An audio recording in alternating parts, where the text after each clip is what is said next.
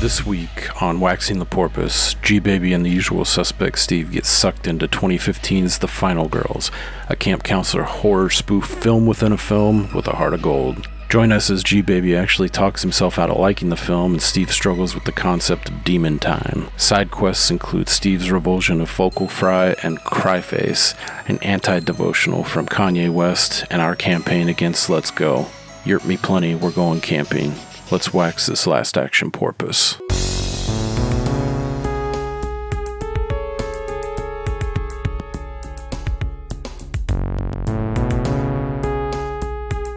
Chase, don't do that.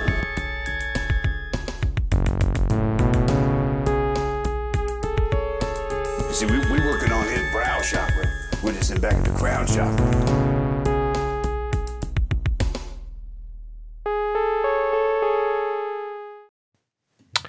All right, welcome everybody to Waxing the Porpoise. We're here again on episode 24 now to discuss the 2015 film The Final Girls, in keeping with our all horror September and October 2-month celebration extravaganza.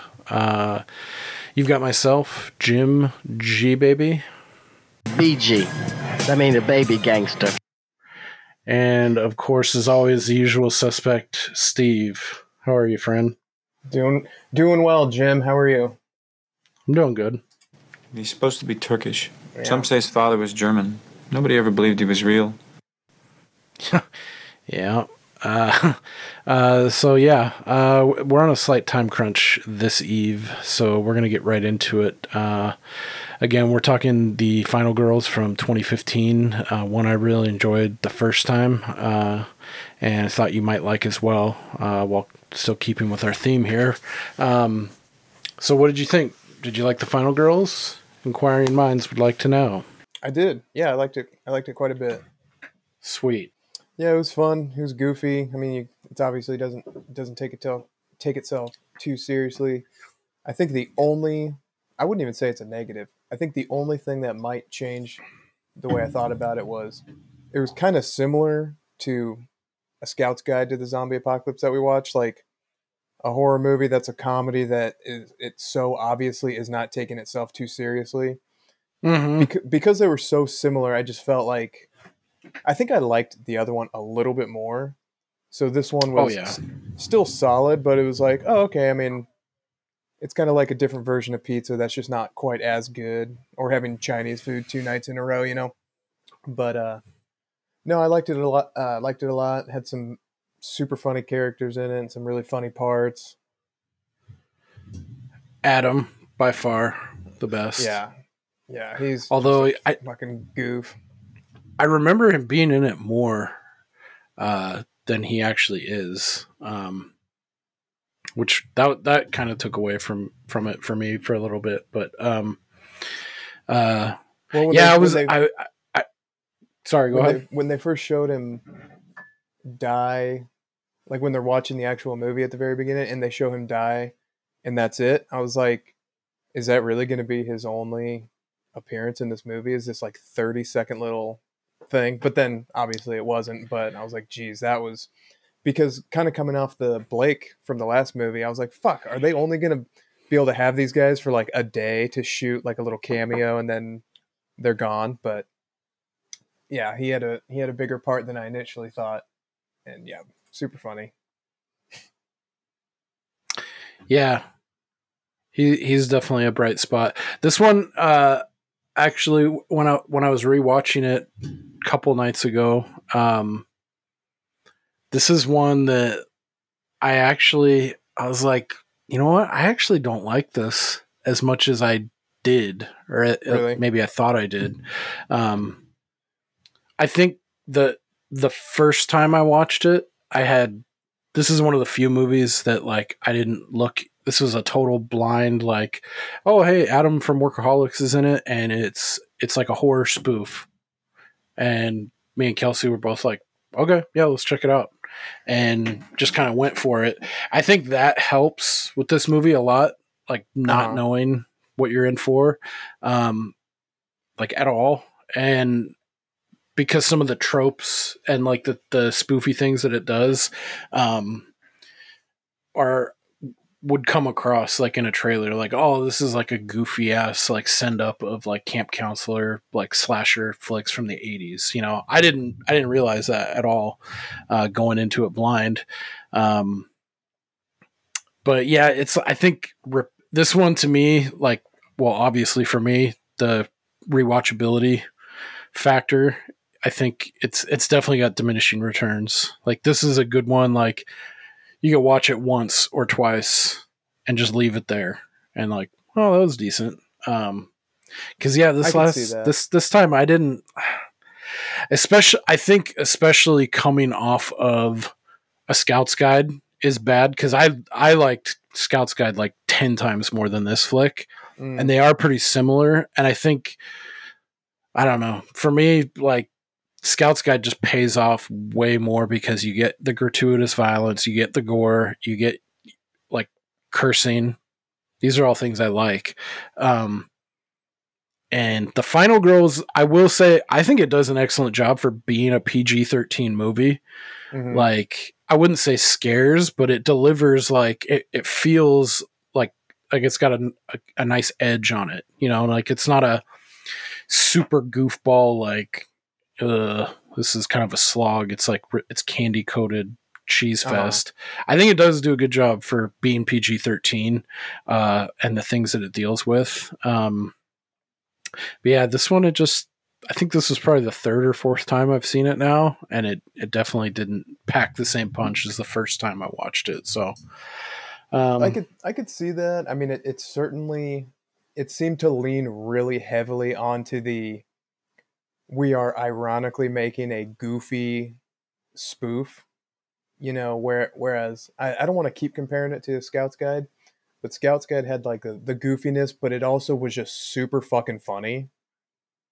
So it was further on the funny scale than goofy, like, oh, Yeah, definitely. This one is far and away like not as funny as Scout's Guide, and it is, especially for us, just coming off of watching it and reviewing it. It's hard because they're kind of, even though it's zombies, it is a similar kind of movie. It's got a similar feel, just done better. So maybe that's not fair to this flick, but whatever. Yeah, I'm gonna try to divorce myself from comparing it too much to other things, but when I was watching it, I couldn't help but compare it in my mind. I mean, the cast in this movie is really good. Yeah, it's got a lot of good names in it too, or maybe not names, but each of the main actors and even some of the side actors are pretty good. Yeah, I mean, I'm not a super movie geek or anything, but almost everybody, I was like, oh, I know this bitch from something, or like so I don't know, the main gal, the daughter, Max, she's got this thing that I don't know if it would count as like today's entrance into the Asperger's corner, but there are people who have this thing that I key in on, and it's like all I can see. And did you ever watch The League? I've seen some episodes. I didn't follow it or keep up with it. So there's an episode where they're making fun of one of the guys is dating a girl, and he's having a problem with her because she has something they call MLA, which is mouth like anus. Like, her mouth looks like an asshole. And like whenever he goes to kiss her, he's all weirded out by it. I have this thing with people who look like they're on the verge of crying all the time. It just, oh man, it just bugs the shit out of me.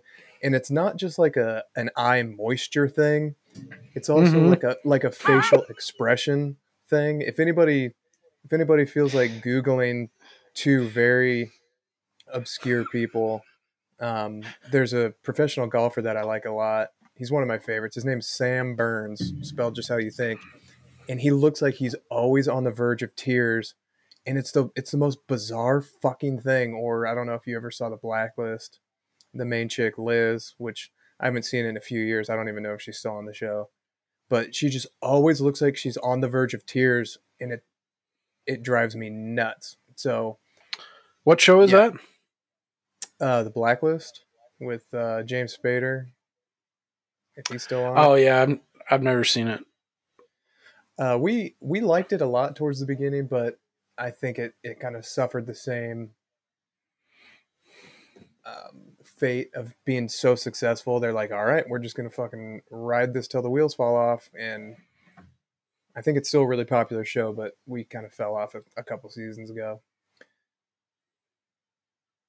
But yeah, I like me some Adam- James Spader, that's for sure. Yeah, he's all right. He's just he's a little much for me. But yeah, Adam's super funny. I like Thomas Middleditch a lot. Yeah, I liked his character in this more than his character in Silicon Valley. I feel like he was just such like a fucking annoying little. I mean, it's what his character was in that show, but just like an annoying little prick. this guy fucks. Yeah. Oh man, there are some awesome parts of that show. So is the gal with the? It's a weird thing, and it's also weird that you keep. That's your like pet peeve. It sounds like, or a thing It's that you one of keep, them. that you keep. Yeah, the list is long. It's funny you key in on that. Is it the main gal, Max? Yeah, the daughter. Yeah. I totally know what you mean. That's Taissa. I'm assuming that's how you say her name. Or Yeah, Taissa. Taissa Farmiga, which I did about 1.5 seconds of research into her, and I found out her older sister is also an actress, and you might know her from. Well, the only thing I know her from, I think, is that George Clooney movie, Up in the Air, which I actually Up liked in the a lot. Air. That's a good weird one. movie that you would like. Yeah, I don't know. I'm a cinematic enigma, I guess, as you know. Yes. Yeah, I always thought for the life of me, I thought that was her fucking mom because they're 21 years apart. Isn't that wild? Mhm. It is, yeah. And I always thought her name, when I look at it, because I know her from, she's real good in American Horror Story, this Taissa Farmiga. Every time I see her name, I want to say Parmigiana, and then I think eggplant or chicken parm, and then I get hungry. Yeah. So fucking breadsticks.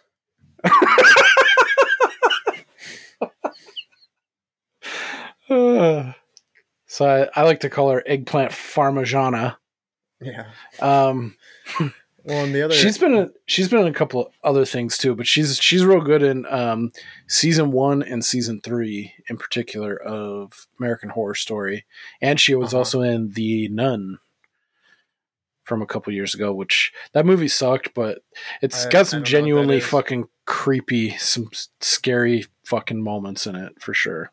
But yeah, I definitely remember from AHS, as we call it, and yeah, seasons 1 and 3. Those were probably two of my favorites.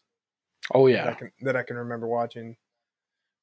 But yeah, and it's funny, the gal who plays her mom, Malene Ackerman, fellow Swedish. She looks so young. Like, I mean, she looks like she could be old enough to be her mom. Yeah, I get that, but I mean, she was in Harold and Kumar, and that was probably 20 years ago, and she doesn't look like she's aged that much since then. So, good for her. Strong Scandinavian Viking genes. Yep, good stock. I think those are the 4 like main people that jumped out to me. Adam from Workaholics, the other 2, and Malin Ackerman. I remembered her. I didn't even realize that's crazy. She is in fucking Harold and Kumar. I remembered her from Watchmen. Oh, I never saw it. She's also in The Heartbreak Kid with Ben Stiller, which is hilarious. Dude, it's so good. We're ready to play Parcheesi. Yeah, exactly. I don't know why that's one of my favorite parts too. Maybe because Tyler used to say that all the time. Yeah. Miranda. Who else? Oh, You were a Arrested Development guy, weren't you? Yeah. Maybe is in it. I like her. Old Gert. God, Yeah. what a name, Gertie. Ugh.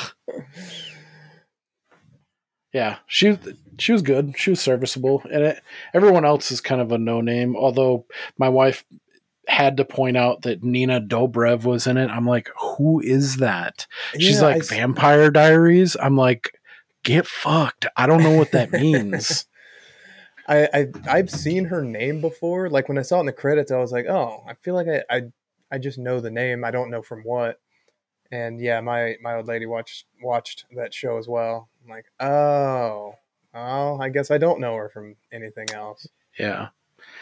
Yeah, my old lady also was like, Degrassi? I was like, you know, I hate that show. I make fun of you for it, you hoser. Yeah. Yeah, my wife loves fucking Degrassi. Sometimes she'll get on a kick, and they have like 25 fucking seasons of the shit. So I'm just like, get me out of here.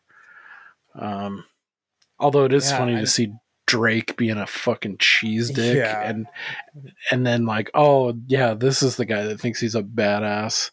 Yep, started from the bottom in a chair. Yeah, he sucks. He does suck. I hate him. Fuck you, Drake. I can't stand Drake. Ugh. All right. So the gal. Little fun fact to preempt your piece of trivia, which you probably have coming up later. The gal who plays Paula, the one who's driving the car with Adam in it when they hit the thing and it explodes. That's probably my favorite part of the fucking movie. Yeah. And at the end, when it shows some of the outtakes, like some of the outtakes from that scene are so funny. Like, let's fuck. Those two are married in real life. Dude, that's weird. I wouldn't have known that, but in preparation for this, I did a quick like trivia scroll through, and that one jumped out at me. And that like they met during, or I think they shared a plane like on the way to the audition or like the first day of filming of this or whatever, and they just hit it off. And then I found another piece of info that like she almost didn't get the role, and it almost went to someone else notable that escapes me right now, but I saw that too. Oh no, I think it was Chloe Sevigny who almost played Paula. So I was like, damn, that's pretty wild. Like synchronicity that it brought those two together. They look like a happy pair, so good for them. Yeah, I think it was just surprising to me because they just seemed like a weird couple, but I don't know. Who knows? I guess I obviously don't know either one of them, but yeah, I was like, oh, that's cool because this was like 6 years before they got married, 6 or 7 years. So yeah, another thing that struck me too was Adam Devine's 37 years old. I'm like, wow, what? That's so crazy. He doesn't seem that old. No, but that's really surprising. You could tell me he was 25 now, and I would believe it. Yeah. Yeah, he seems like a Toys R Us kid. I just saw one of his stand-up specials a couple years ago that I thought was pretty fun. Yeah, I'm sure I watched it. I don't remember liking it. I don't think. I don't know. You're dead to me over. I could be wrong. He has this weird thing every time he tells a joke, or maybe he was just workshopping it. But in the special, like he would tell a joke and say something, and most of it was self-deprecating. But he does this weird thing, like he'll tell the joke, hit the punchline, people laugh, and then he'll like nervously he'll like look down into the mic and be like, "That's stupid," and then he'll go on to the next. He did it like 20 times. I was like, is that like just a tick, or is he trying this out? Like, kind of like, it reminded me a little bit of like Kevin Nealon, like when he used to do SNL, like his little weird wordplay shtick thing that he would do. Anyway, yeah, that was probably my favorite scene. Him and what's her name? Paula, in the, when they fucking hit, Thomas Middleditch, and his reaction, he's like, "You just killed Duncan," and he's like, "We need to get out of here. We need to go to a hotel, and like we can just chill, see what happens." And like that, dude, that part, that's probably the standout part for me of this. One thing I really did not fucking like about this that was like painfully obvious to me with this watch was the whole. Like, I'm a sucker for sentimental shit as much as the next guy, maybe more. But the whole mother-daughter shit in this movie, I feel like really brought this flick down. Like, it's even at 90 minutes, this movie felt like 2 hours and 15 for me. Maybe it was the mood I was in or whatever, but it just felt like a drug ass. And I feel like I was able to pinpoint it every time there was a lull. It was like when... Parmigiana and Malin Ackerman are having these weird quasi mother-daughter like one-on-ones and like I loved you and blah, blah, blah. It totally fell flat for me. There's a strange duality happening where it's like we're gonna make it super campy and corny and over the top, but then also at the same time try to make it really sincere and emotional. And it's weird because, like, you know, you're watching it and you're like, oh, it's just like a fun romp. But then at the end of the movie, it's like, if you change the way you edited it a little bit, this could just be an entire movie about the daughter who goes through this entire, like, hallucination because she feels guilty because she thinks that she's the reason her mom died, which she is, for the record. Yeah, she is. Spilling little bitch. Like it's such a weird combo of the two things. Like I think you verbalized what was kind of kicking around in my head that I wasn't able to articulate, but I think you nailed it. Like, because it's very campy, it's very spoofy, it's a goofball ass movie, but yeah, and then it plays it like real straight and like tries to hit your, you know, the sentimentality and like it plays it very sincere. I guess some people could watch this and be like, that's a redeeming quality, or that it like transcends a fucking spoof type movie. But I just felt like the vibe completely clashed with the rest of the film. It's confusing. Like, imagine you're driving down the freeway in fifth gear and you try to just put it straight into reverse. Like, your fucking transmission is just going to fall out because it doesn't make sense. You're doing these two things. And like I was enjoying the very creative element of the movie. Like, oh wow, they're in the movie and it's repeating it. You know, like that part of it, I was like, wow, that's really interesting. But then as it was going, I was like, how the fuck are they going to wrap this up? Are they going to try to wrap it up in a super silly way, or are they going to try to do like a very genuine, sweet, whatever? And I feel like they were kind of in a spot where no matter what they did, it was going to be a little underwhelming because you're basically making two separate movies at once. So how are you going to put a bow on it to satisfy both elements? And I was a little underwhelmed by the ending, but it was fine. Did they make a second one or no? No. Okay. Well, shocker. I don't think they ever had any plans to. That was just like part of the shtick, or I guess part of the... I bet they would have if it had been popular. Oh yeah, if this would have been released... This is like an indie movie. It was kind of shopped around a bit, but yeah, if this... Oh, was it? If this would have been like slightly more successful and released by a major studio, I'm sure they would have tried to milk it for sure. But that's funny. I actually... One thing that kind of saved it is I did like the ending, because I felt like it went back into like goofy like movie logic and kind of ended on like in the spirit of how the rest of the movie went, besides this mother and daughter storyline that they're trying to play like very real. And I like to, I think the going right into the end credits and having outtakes from the film was a good call. Because the outtakes, I feel like, were the funniest part. Yeah, that left me on like a high note for sure. But yeah, I think the last, I think it's right before the final showdown confrontation. It felt like fucking 25 minutes of Parmesan Scando talking in a room poorly lit and like this bathed in this weird funky blue fluorescent light, talking about, you know, I'm sorry and like I love you, and like it just kept dragging, and I was like, dude, this is fucking making me go a big rubbery one right now. What's going on?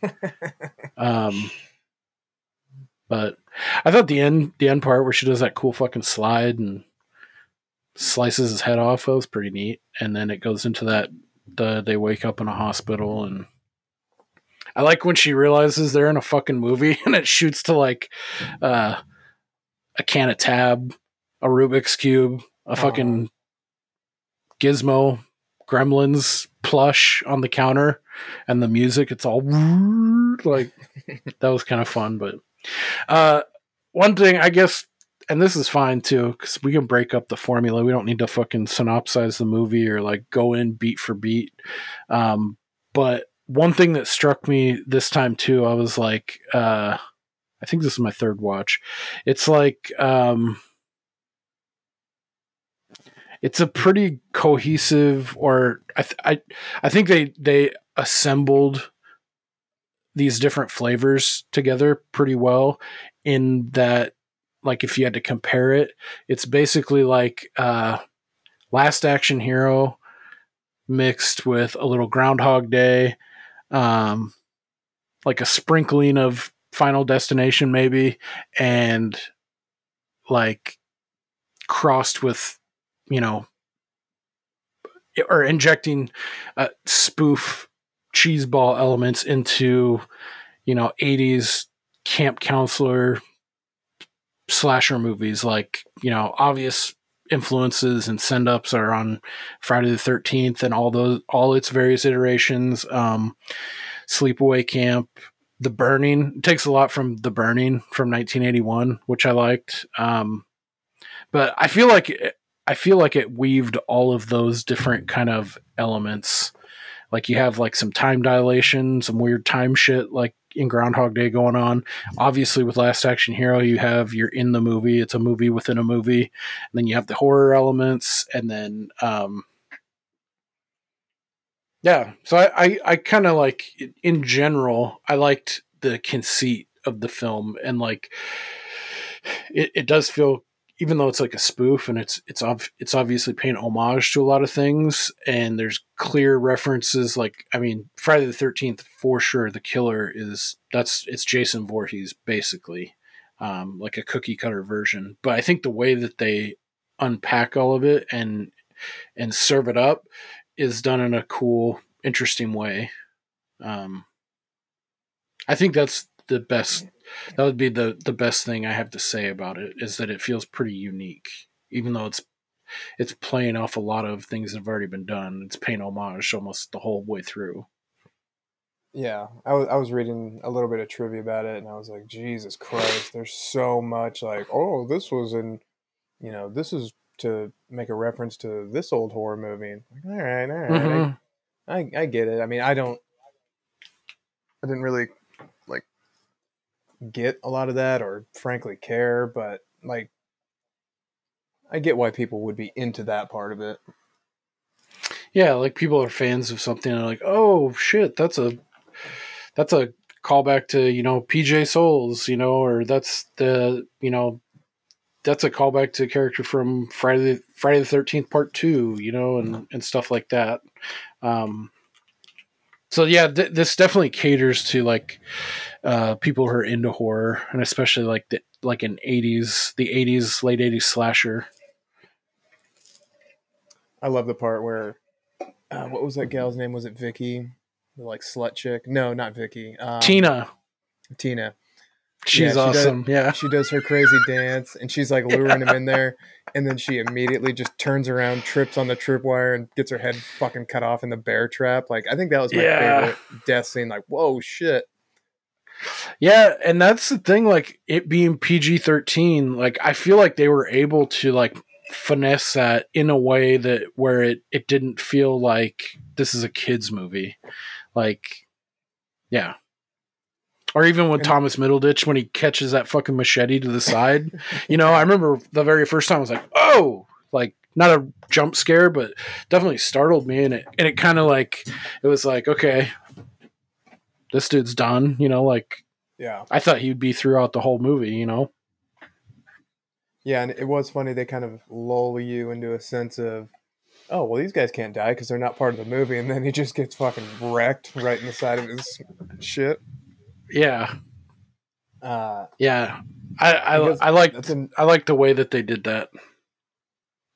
And I guess it's another similarity between this one and A Scout's Guide, that sort of Home Alone moment in the end where they're like assembling all the booby traps and stuff. Yeah.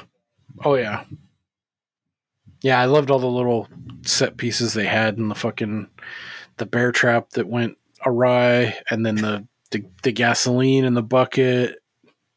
What was the other one? Oh, the swinging thing that knocked him into the fucking deer antlers in the front door. Uh-huh. Yeah, that was cool. They had a cool camera shot too when the dude that maybe was into with the earring, like when they hit the dude with this like fucking, it reminded me of from Predator, like that big ass swinging log, and it knocks his ass back into the front door that had a set of deer antlers, so he's like stuck up on there, and they're like, oh cool, it fucking killed him, and he like wakes up and he's got this big machete and he fucking like slices it right into the dude's stomach. But the camera shot was like, they shot it from like the killer's POV, and then they did this weird like 360 drop as he gets cut in the stomach and falls back and hits his head on the ground. I thought that, so they had a couple different like camera tricks that they did. And I mean, a lot of the like the CGI, like that slow-mo scene, they had a couple other elements of CGI that they implemented, which I feel like they did really well. Like I feel that's another really strong suit. I think the production value of this being an independent film, it wasn't distributed by like a major distributor or major movie studio. I think that's a strong point for it as well that I commend. Yeah, that's a good point. Like, I mean, movies like this, like, are a dime a dozen, and they're dog shit. But I think in the league that this film is kind of playing in, it definitely rises to the top. Even, like with my misgivings about it with this watch notwithstanding, it's like, it does a lot of things really well. Yeah. Chase, what the fuck were you thinking about here? So they kind of like these people, they get like sucked into a movie. It's a movie within a movie, and they're kind of like, it's this weird. It feels a lot like Last Action Hero. They're trying to like inform like these movie people that are within the movie about what's going on, and it would probably help if I'd seen it. You've never seen Last Action Hero? Mm-mm. It's not great. It's got Arnold in it. It's fine. I don't think it's as bad as it got really trashed when it was released, and it's still not a great movie. I bet I could find somewhere claiming that it's a cult classic now, or that it's it's actually good. It's not. It's kind of shitty, but it's still fun.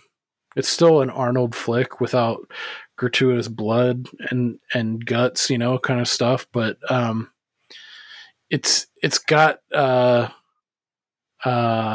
Lannister, Charles Dance from Game of Thrones.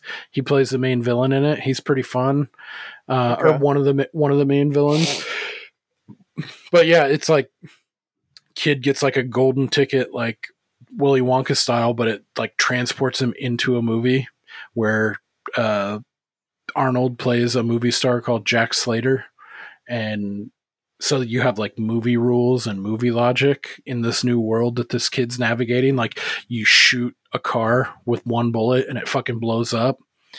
And then later in the film, like Arnold gets sucked into his world, into the real world. And there's another part where like some dude's getting away and Arnold pulls out this fucking like huge ass Desert Eagle and he turns around and he shoots like 3 or 4 bullets in the back of this car and then it just keeps driving away. And he's like, why didn't it blow up?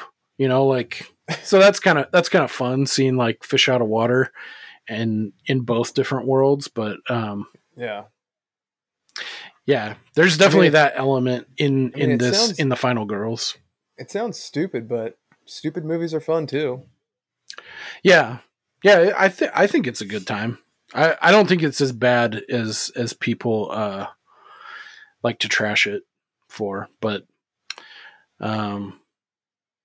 yeah, I guess maybe we'll mix it up here a little bit. We'll get into some trivia.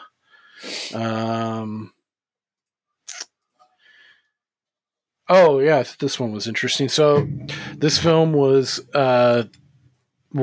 developed and co-written by a guy named Joshua John Miller as a way of dealing with the death of his dad, Jason Miller, who starred as Father Karras in The Exorcist from 1973. So that, I mean, I can understand this guy like kind of working through his demons or like, yeah, the whole mom-daughter relationship and like this guy, you know, probably seeing his dad. He was a famous movie star, semi-famous, like seeing him grow up on the screen and having like his idea of his dad as Father Karras in this, you know, The Exorcist was like one of the biggest movies of all time kind of thing, cultural phenomenon. I'm sure that's weird growing up as a kid and like that's your dad. So yeah, I guess, I mean, still though, I really don't like that part of the Final Girls. Like all that shit, fucking trim that fat, man. Give me some more slapstick, like hijinks, leave Adam in the film a little bit longer. Mm-hmm. But, yeah, I thought it was funny, the part pretty much at the beginning where, Malene or whatever, Swedish lady gets back in the car and she's lamenting how everyone just knows her from that shitty Camp Bloodbath or whatever. It's like, well, take it off your resume then. Like, I know people are going to recognize you from it, but when she's looking at the back of her headshot, you could see it on there. It's like, well, if you don't want people to associate you with it, maybe don't put it on your resume. Like, imagine if you worked at, you know, Jeffrey Epstein's private island and you put it on your resume. Oh, and boy. Like, God, people just keep associating me with that guy. It's like, well, take it off then. The greatest trick the devil ever pulled was convincing the world he didn't exist. Yeah. Exactly. Or in Major League when they're going through the roster of players they're trying to recruit, and they're like, this guy here is dead. Like, well, cross him off then.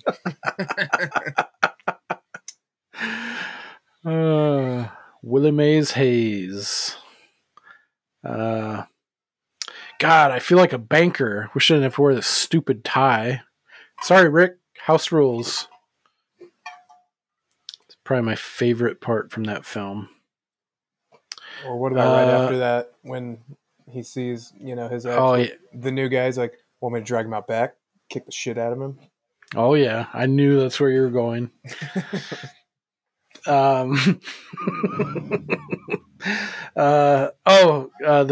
The gal we just spoke of, Tina, I guess she improvised that entire dance sequence. So good. That part was so awesome. Yeah. It says she slammed energy drinks to get into character and worked herself up for the frantic dance. That dance was awesome. To preface that, like, she finds the other bitch, like really bitch in this movie. I thought that was Nina Dobrev. I thought she played that fucking just like proto Karen, like teenager. She played that really well. I was like, I don't like you. Yeah. Well, and you know what it is for me, going back to the Asperger's corner, the gals who have that, I've only ever heard it referred to as like vocal fry, where it's like, I talk like this, like that. It's like a Miley Cyrus kind of Mhm. It's like a raspy, but not really raspy. It's like a weird like I've done a lot of drugs. Yeah. That and I don't know. It's just that voice thing. Just it telegraphs a certain type of personality, and Yeah. that fit this character perfectly, and it drives me fucking nuts. Yeah. Dude, I was just talking with my wife about it. I can't remember what we watched.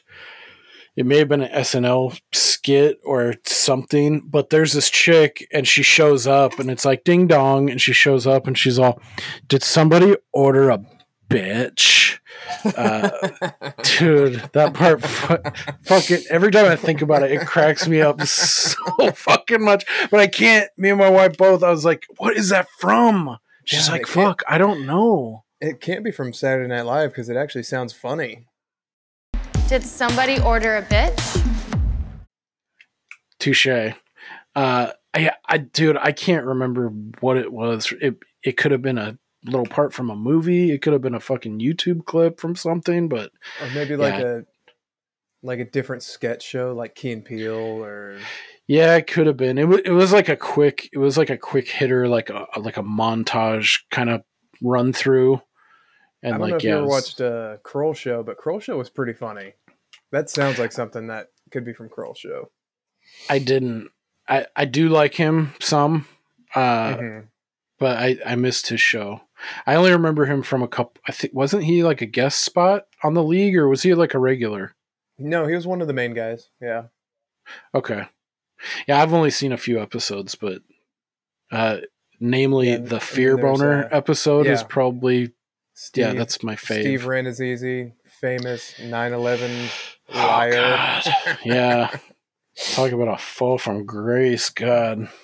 I even see that name Yeah. like written, and it just makes me shudder. It's just like, oh God.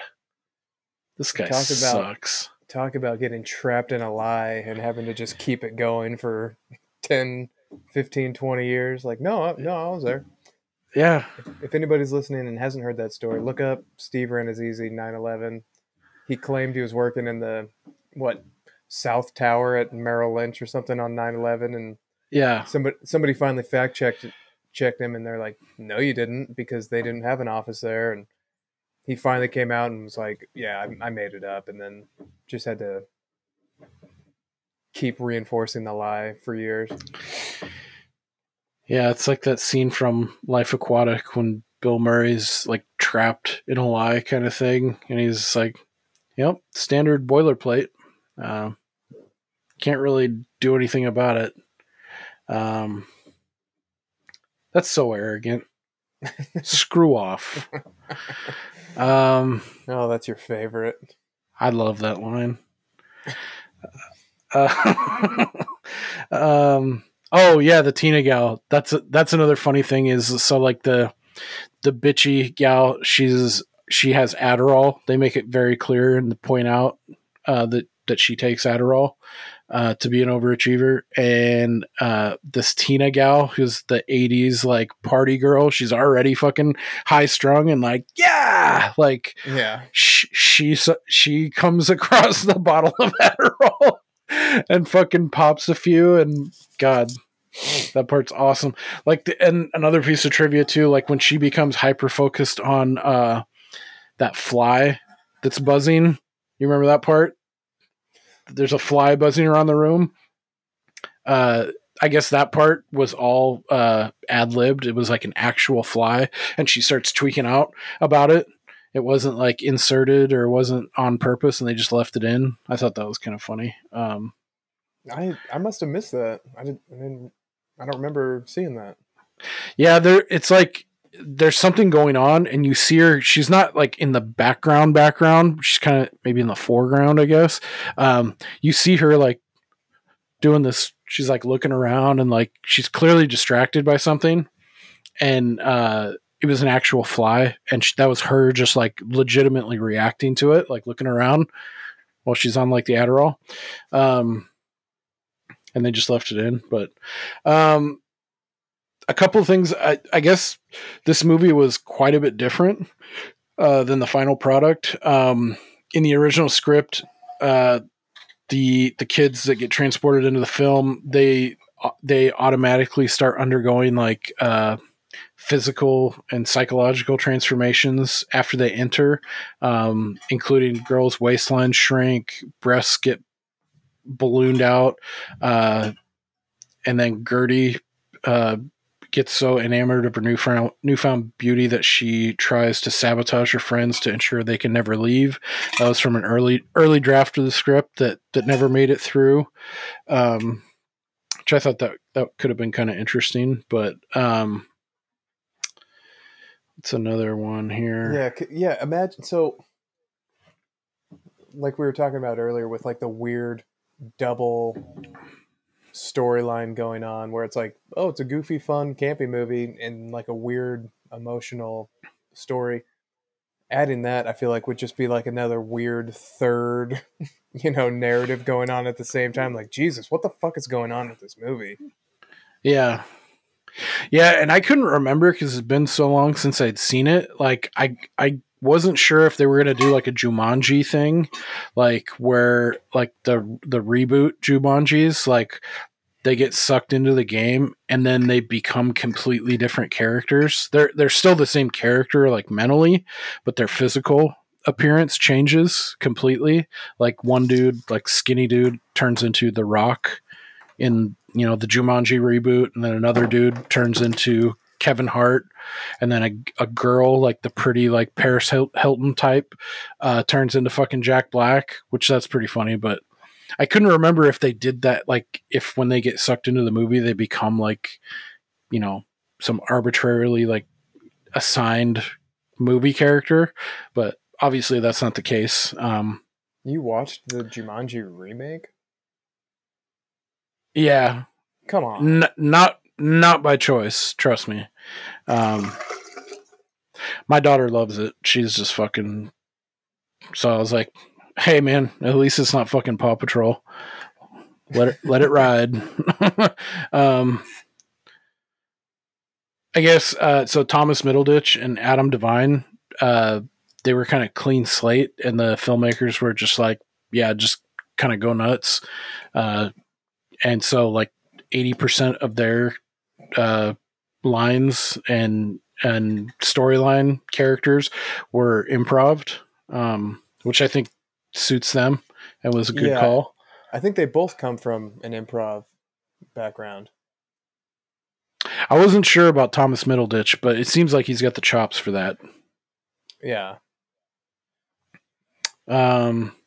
Oh yeah, so this is interesting too. So I guess the script was originally optioned by New Line Cinema, but the studio wanted to eliminate all of the deep character moments, mother-daughter plot.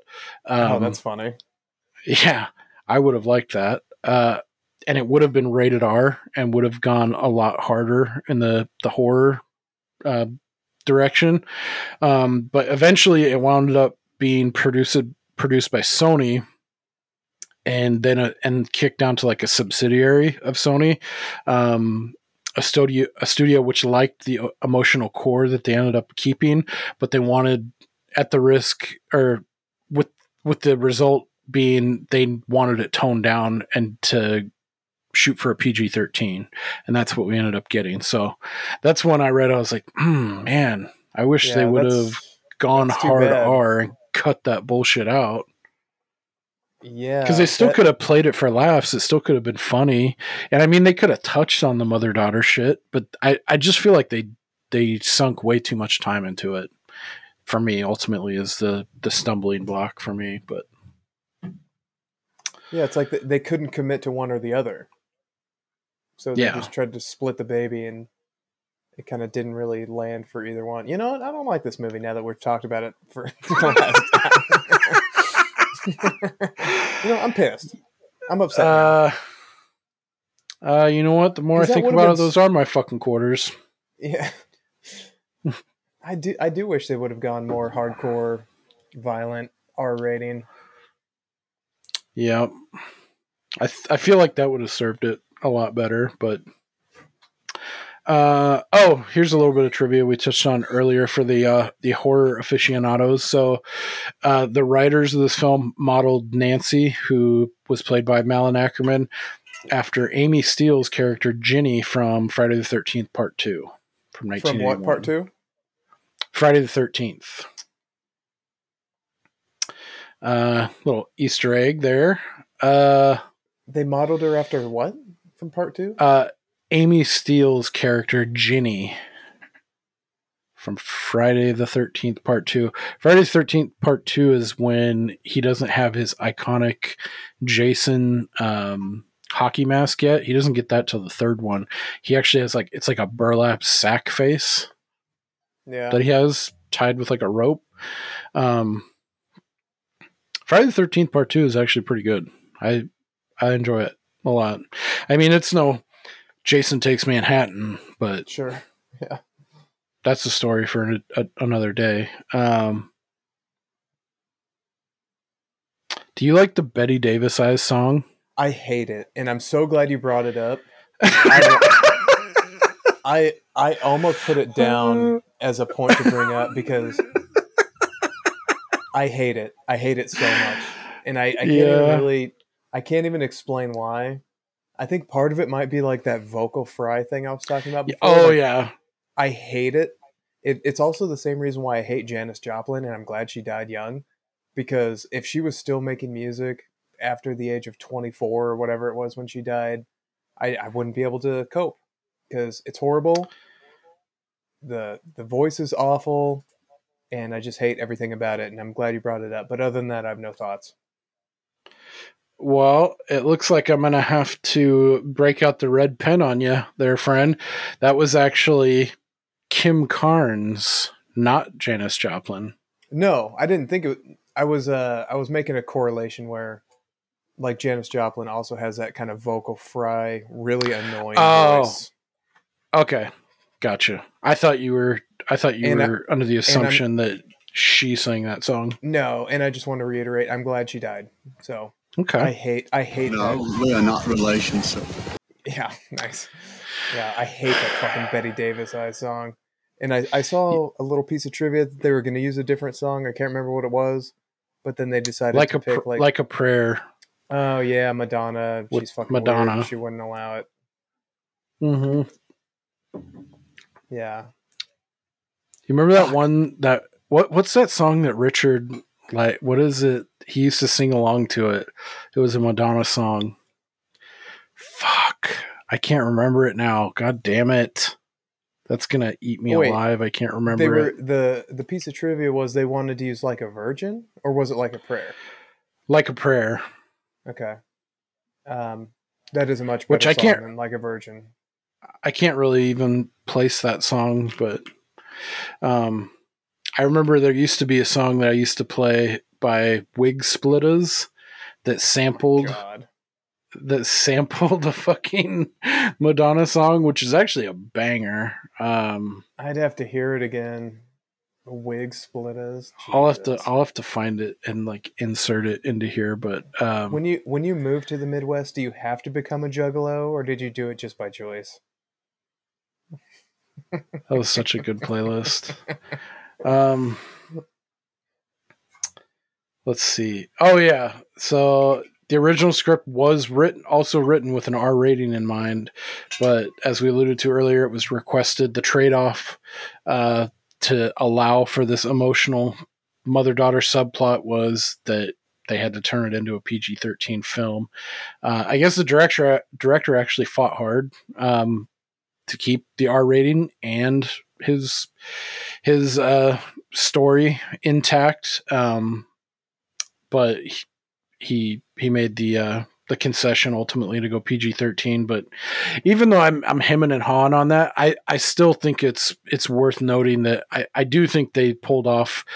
I think they took PG-13 as far as you can take it. I think they even also burned up their mulligan, or their one usage of fuck that you're allowed to use in PG-13 films, which I feel like is not capitalized on enough.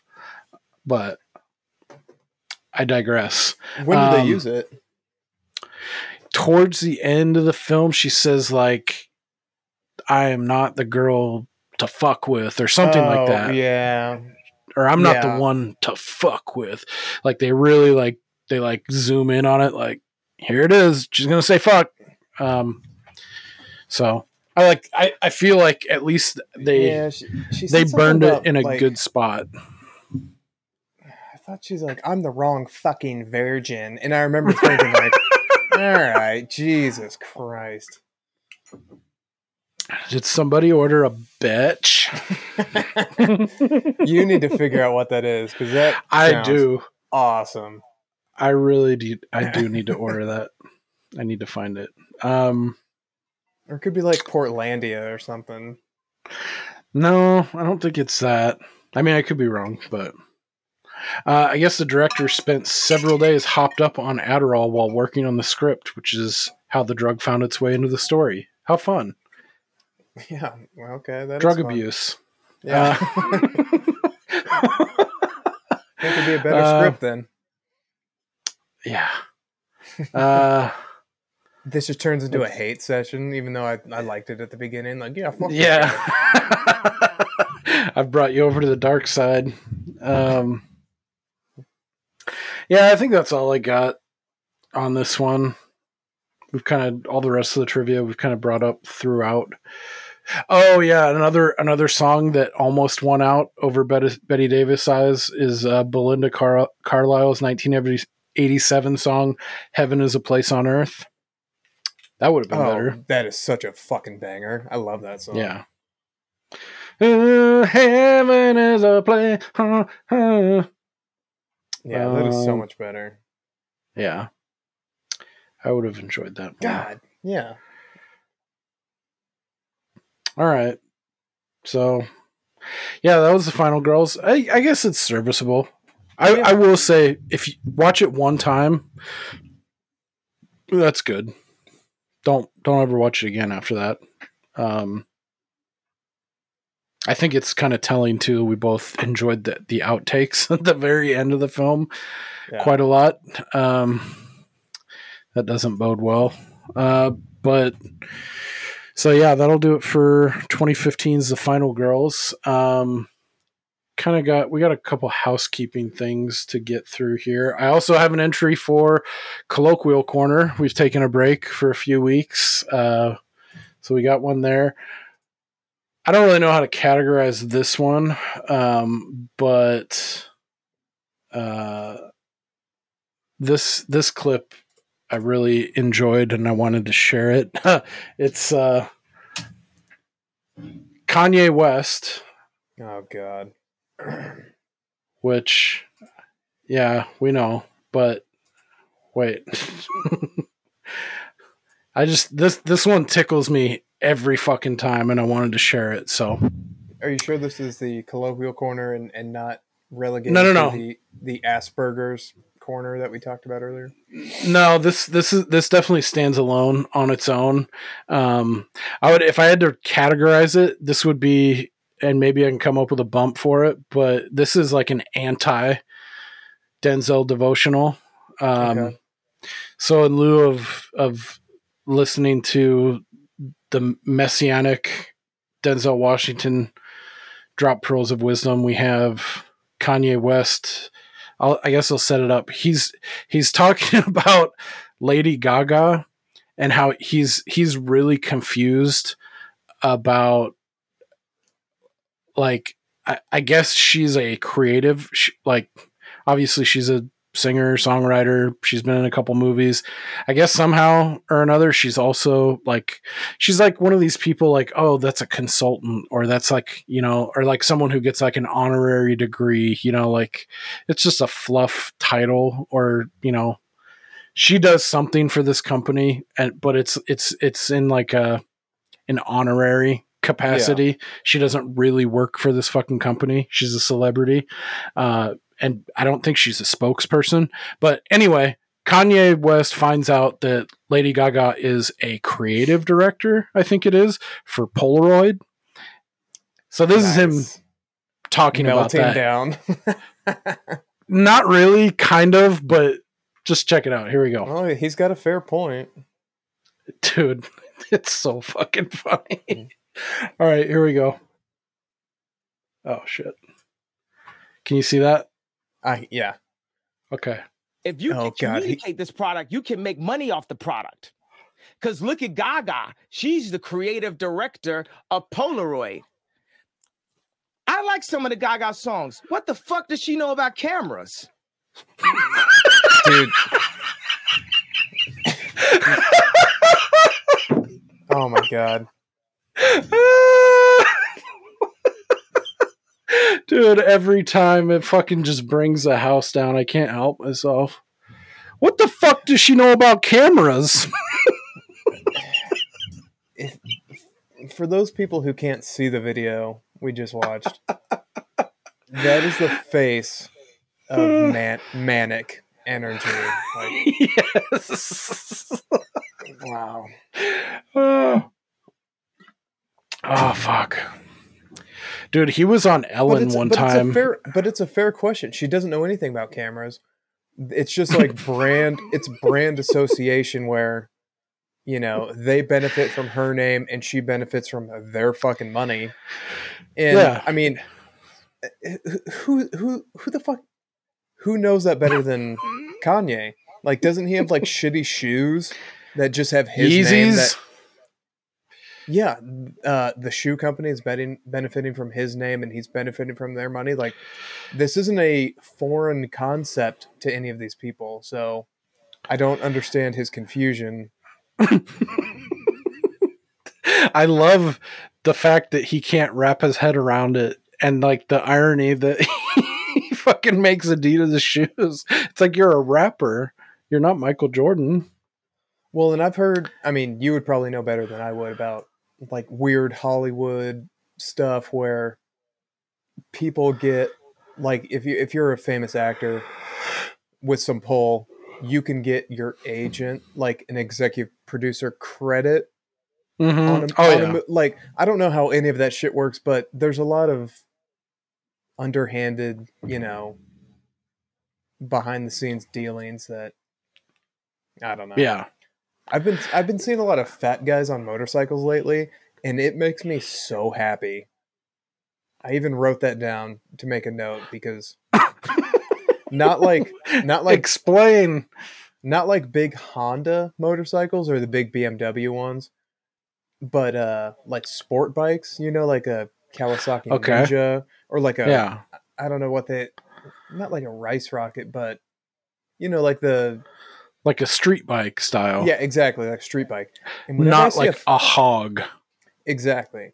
And whenever I see a fat guy on one of those, it makes my day. So I thought I would just share that little piece of joy. Dude, nope, I see you typing.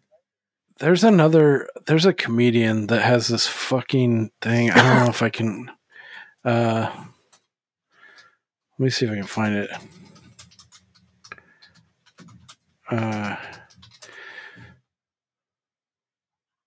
Fuck, I don't think I can find it by searching through that way, but there's this, it was this little quick short, and it's just kind of like weird. Why did you just look up, do I have genital warts? That's weird. Note to self, remember to get asswort cream. No, it was like one of these quick hitter like YouTube shorts, and it was this comedian, like kind of a no-name amateur dude, and he's talking, and he's like, hey, anybody here ride motorcycles? And then the crowd's kind of quiet, and there's like one person's like, woo! And he's like, oh yeah? It's like, what do you ride? And dead silence. And he's just like looking at him, and he's like, what do you ride? Still silent. And he's like looking, he's hanging on to this bit, and he looks at him, he's like, what do you fucking ride? Like, just his delivery of it is so fucking funny. And like the crowd's just like deer in the headlights all of a sudden. The guy who was like, yeah, woo! He's like, oh shit. He's talking to me, like directly at me. But anyway, I'm lying. Yeah, straight up. Okay, so I'll stitch it together. But what this will take us into our next segment, one that we've slacked on the last few weeks. So let's get into the colloquial corner. The colloquial corner. All right, so this week, this is one I've been seeing going around, and let me know if you've heard or seen of this one. It's called Demon Time. No. You haven't heard of this at all? No. It's very much one that the kids are saying these days. So Demon Time, the way I've heard it, it's like, oh yeah, man, all bets are off, man. When you're on Demon Time, or I was on that Demon Time. I'm like, what does that mean? So here's a quick definition brought to us by Urban Dictionary. Demon Time is any time of the night past 11 p.m., a time of pure fuckery, when the fuckboys come out to play. People's feelings are not taken into account. An individual may start saying some out-of-pocket shit. You can be on Demon Time for anything, like being on Demon Time with the pussy. You can be on Demon Time with, anything. Here's some other examples. Homie was saying some pretty out-of-pocket shit. He was on Demon Time. Yeah. So it's like when you're being like really extra, you're going like beyond normal time. You're in Demon Time.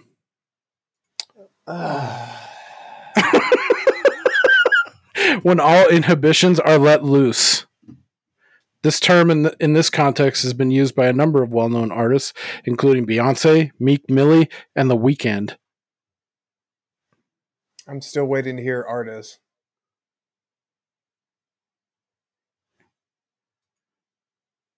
So Demon Time, you're not a fan? No. I would say Kanye just now was on Demon Time.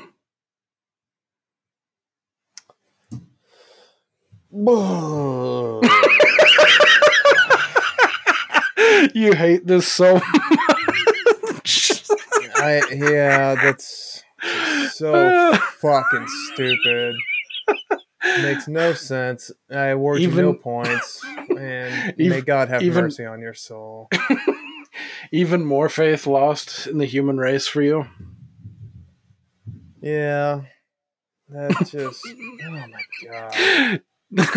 I can't see you right now because our internet is shit, so we're only doing audio, but I can feel the wind released from your sails right now. So just imagine me with an upset, just defeated face. You know that. Defeated. Like. Yeah. Yeah. You have any moves? I'd like to see you incorporate them. So that's this week's colloquial corner. Any weird, fun new phraseology that you've become privy to? Yeah, I'm getting really fucking sick of hearing people say or referring to the receipts as like proof of something. I got the receipts. Yeah, like he don't say this, and I have the receipts. Like, I just hate it so much. I hate it. It's so fucking stupid. Just say you have proof of something. Like, yeah, you know, Elon Musk said that he hates Jews, and I have the receipts. Like, well, if he did say such a thing, just say like, I have proof. I hate the use of receipts. I hate it so much. I'm so incensed by it. Boy, I wish I had something to knock your ass out with. Knock your ass out. Knock your ass out. Yeah. Well, that's charming. Local color. Yeah. I'm not really too fond of receipts either. Yeah. Hey, you know one that I don't really know if I hate it or if I don't like it. I'm just kind of bemused like why it's shot to the fucking forefront of like Like it's used everywhere all the time, and I feel like it came out of nowhere, and it seems so pedestrian. Like you can't come up with something better. Like, have you noticed the astronomical rise in the popularity of people saying "let's go" or "let's fucking go"? Dude. What is that about? Don't. What is it? It's not profound. It's not like, but I swear to Christ, it's the go-to for anything, anywhere. Sports, music, whatever it is. Something good happens. Let's go! Let's fucking go! What? Oh, dude. I don't get it. I almost don't even have the energy because this is one of my biggest fucking Asperger things. So I'm not going to go into it. Okay. Because it has no end. But you know that it's gone too far, that if you see the Hertz commercials with Tom Brady, their slogan is now "Let's go." So they have taken this thing that has been in the zeitgeist for too long, I will say, years. Yeah. And now they're trying to use it as a marketing ploy, and it is so like heavy-handed and stupid and forced. Yeah. But yeah, I don't have the energy. But yeah, well, it's maybe that's its death knell or death rattle, but it reaching such a like, you know what, a critical mass from your lips to God's ears, because I'm so sick. I'm so sick of seeing it in every sporting event. And you'll I'm not going into it, but it's just it's a weird phenomenon that something like we're in a day and age where shit is so niche and there's so many subgenres and there's so much like different slang like goblin mode and demon time, and there's all these things that for something like that pedestrian to like it, I feel like it's like if you don't say it or if you don't use it, like it's like something's wrong with you. Or if you don't acknowledge it. Yeah. So if anybody watches sports, from the Little League World Series, which is unwatchable, to college, to the major leagues of whatever sport, whenever anything happens, you see these guys go, let's fucking go. Like, let's go. Like, why? Why? Where are we going? Yeah. I don't know where it gained popularity, but I hate it. I hate it all. I guess to me too, it's interesting like how something like that small, 2 words or 3 if you add the fucking, it just like it caught on and it hit this critical match like or mass like a match to flame, and it just takes off. It just seems so weird to me like that, and it's become like its own thing. Like people know what you mean when you say "let's go." Well, yeah, it's not something new. People would be like, "Oh, come on, let's go, let's beat your opponent soundly," Yeah. But now it's like that's the thing. It's "let's go." Well, it's lost its context, is what you're picking up on. So, like, if you and I are on a football team and we're charging down the field trying to score, it's like, "Come on, let's fucking go, let's go." But what you see kids doing now, and I say kids loosely, is, they'll like have some innocuous moment during whether it's like golf or tennis or fucking frisbee golf, and they're just screaming like, "Let's go." Like, let's go what? Who are you talking to? This doesn't make any sense. Yeah. Your parents failed you. All right. Yeah, I could hammer on that and just like my incredulity of why it's like the go-to catchphrase, catch-all. Maybe that's it. It's just you can use it, and it is used in every conceivable like situation. It's just I don't like it. It makes me furious. I don't like it. All right. So before we shut her down, we do have an email that we'll read here. Let's see. So this is from Nate the Second, aka Thon. He is a friend of the cast. He's one of the hosts of Ghoulish University, which I was just on previously. Let's fucking go! Also know him from the Straight Chilling community. Good people. He says, "Hey guys, Nate here, aka Thon in the Straight Chilling Podcast Network circles. Thanks for the shout out, and we had an awesome time having J Baby on, of course. Come back anytime." I added the of course. Great episode, even though I haven't actually seen great episode, even though I haven't Hey, I don't like to toot my own horn. Yes, I do. Great episode, even though I haven't actually seen Christine. It's top of my list now when I can find it to stream. Really had a good time with a couple of the tangents you guys got on. I had to do like a 12-page essay for a college prep course on the JFK assassination / conspiracy theory. The man with the umbrella was totally in on it. LOL, I know you guys do more obscure stories, but that could be a fun one to dive into. Also, Angus rocks. Thank you. I had pretty much forgotten all about that movie. I agree, one of the best mid to late 90s coming of age tales. Super underrated. Preach. Used to watch it on Stars all the time, either before or after Major Payne. Another banger. Yeah. It was like a Chris Owen, the guy who played the Ginger in Angus, double feature they used to play.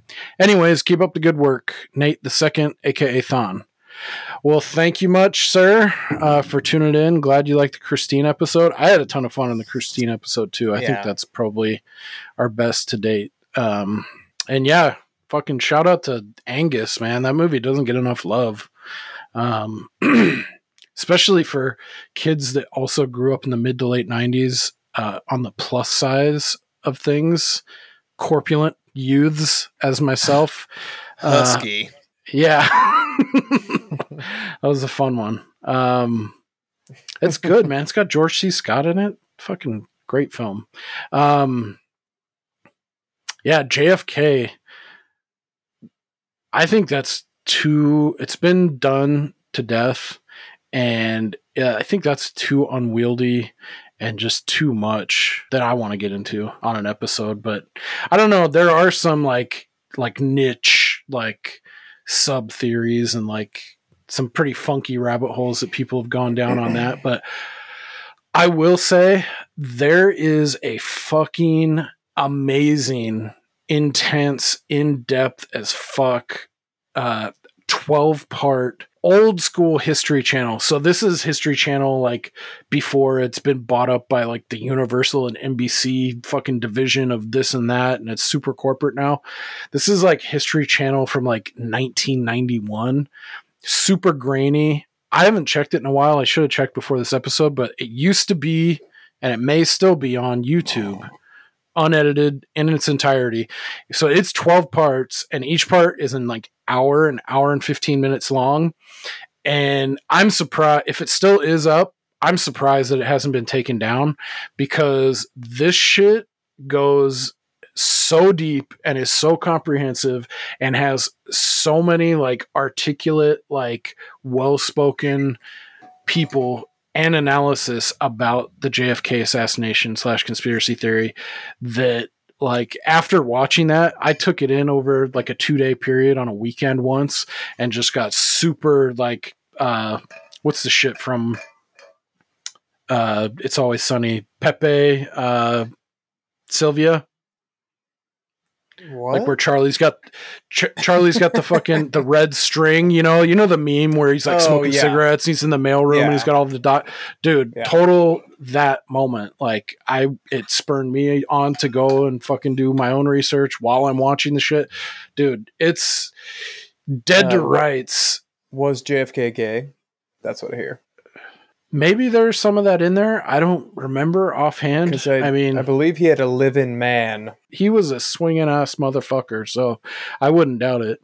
He's like one of those people. I think I heard on a podcast one guy, he was talking about like back in the old days, like Bartimaeus Collins. He played like an old Dracula. I think I'm fucking up the name, but he was like, this guy didn't care. He was a fucking savage. He would fuck chicks, guys, dogs, whatever. He was just like, you know, dogs. Yeah. Cause he would turn into like a Dracula, like a werewolf fucking thing. And he was just ravenous. He was on demon time and goblin mode probably at the same time. But I mean, I wouldn't put it past him. Dude was into a lot of shit. But anyway, that if anyone can find it and is so inclined to check it out, I highly recommend it. It's fucking awesome. Dude, it ties in some crazy shit like the Vatican, like the P2, the papacy, the mafia, like it all sounds very surface level, but they go so deep and are so articulate about shit. It's just like, it was pretty mind blowing. Like to me, that was like the final, like, or the nail in the coffin where I was like, there was for sure. And I feel like they laid it out such that it's like, this is what had to have happened. And I'm honestly, if it's still up on YouTube, I'd be fucking shocked. But I could go on about JFK. That's just super interesting. There's so many different players and so many different things tied to that event and so many things about the event itself, like the brain going missing, the shot that went into the curb. Like it's laughable. Like how people could just, you could buy that it was this one dude with that Carcano rifle in the fucking book depository. Like, anyway, well, yeah, one of my favorite things about it, I can't even remember where I saw it or heard about it, if it's credible or not, but the Secret Service agent in the front seat who turns with his M16, who accidentally shoots him. So the one or two shots come down, and then he turns to fire back, accidentally hits him again, and that's why there's the different entrance. The magic bullet. Yeah, and then that would explain the cover up of like, oh fuck, this guy accidentally, with good intentions, accidental discharge into the guy. So yeah, there's a lot of stuff out there. Yeah. To me, like one of the most damning pieces of evidence or lack of thereof is his brain going missing, like from where he was killed to the hospital. And it was never accounted for. It's like, that should be like the biggest red flag, dead to rights. It's like, yeah, if you didn't want people to know and see the exact like entrance pattern and like everything, like where it impacted, it's like, yeah, just ditch the fucking brain. A lot of people don't realize that too. If you're like, yeah, they lost the fucking brain, they're like, what? Look it up.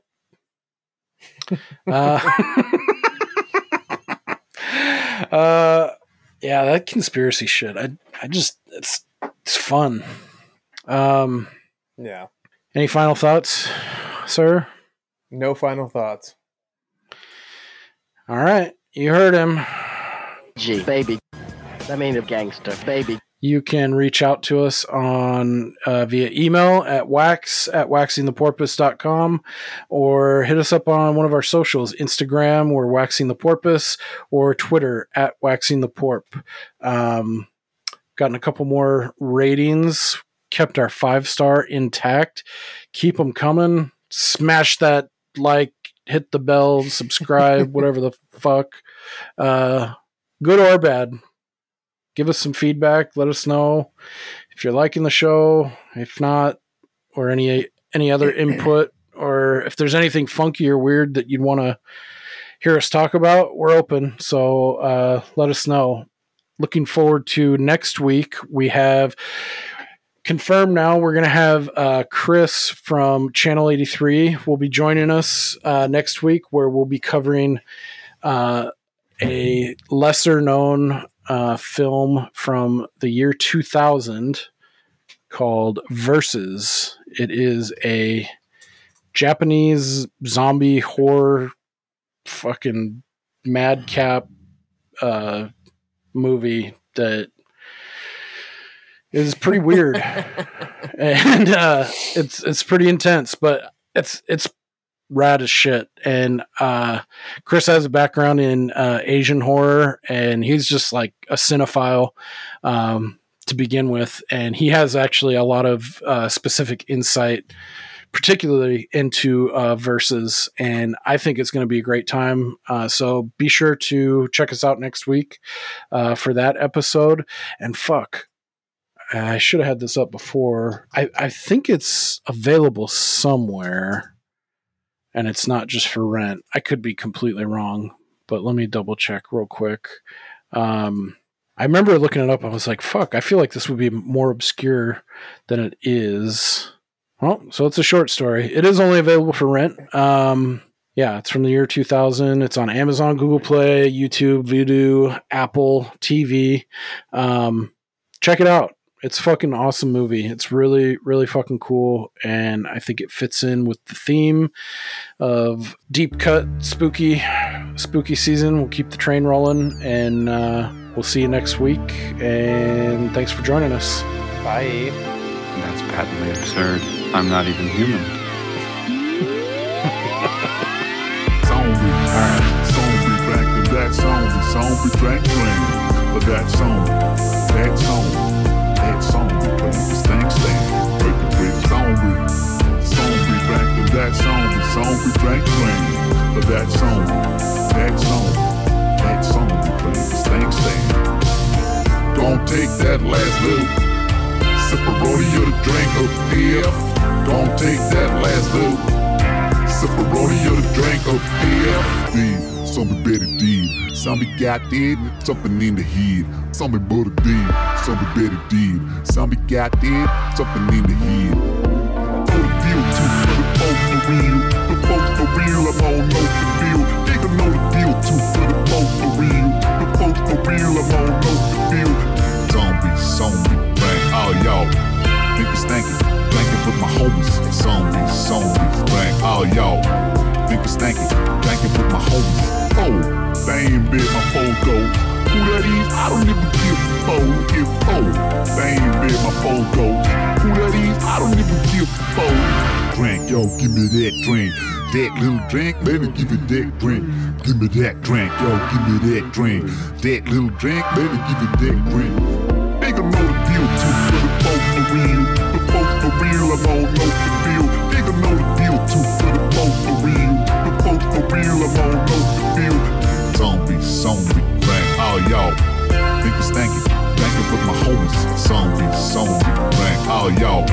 Niggas stankin', blanket with my homies. Oh, they ain't been my photos. Who that is? I don't even give a fuck. They ain't been my photos. Who that is? I don't even give a fuck. Don't take that last little sipperoni of the drink of DF. Don't take that last little sipperoni of the drink of DF.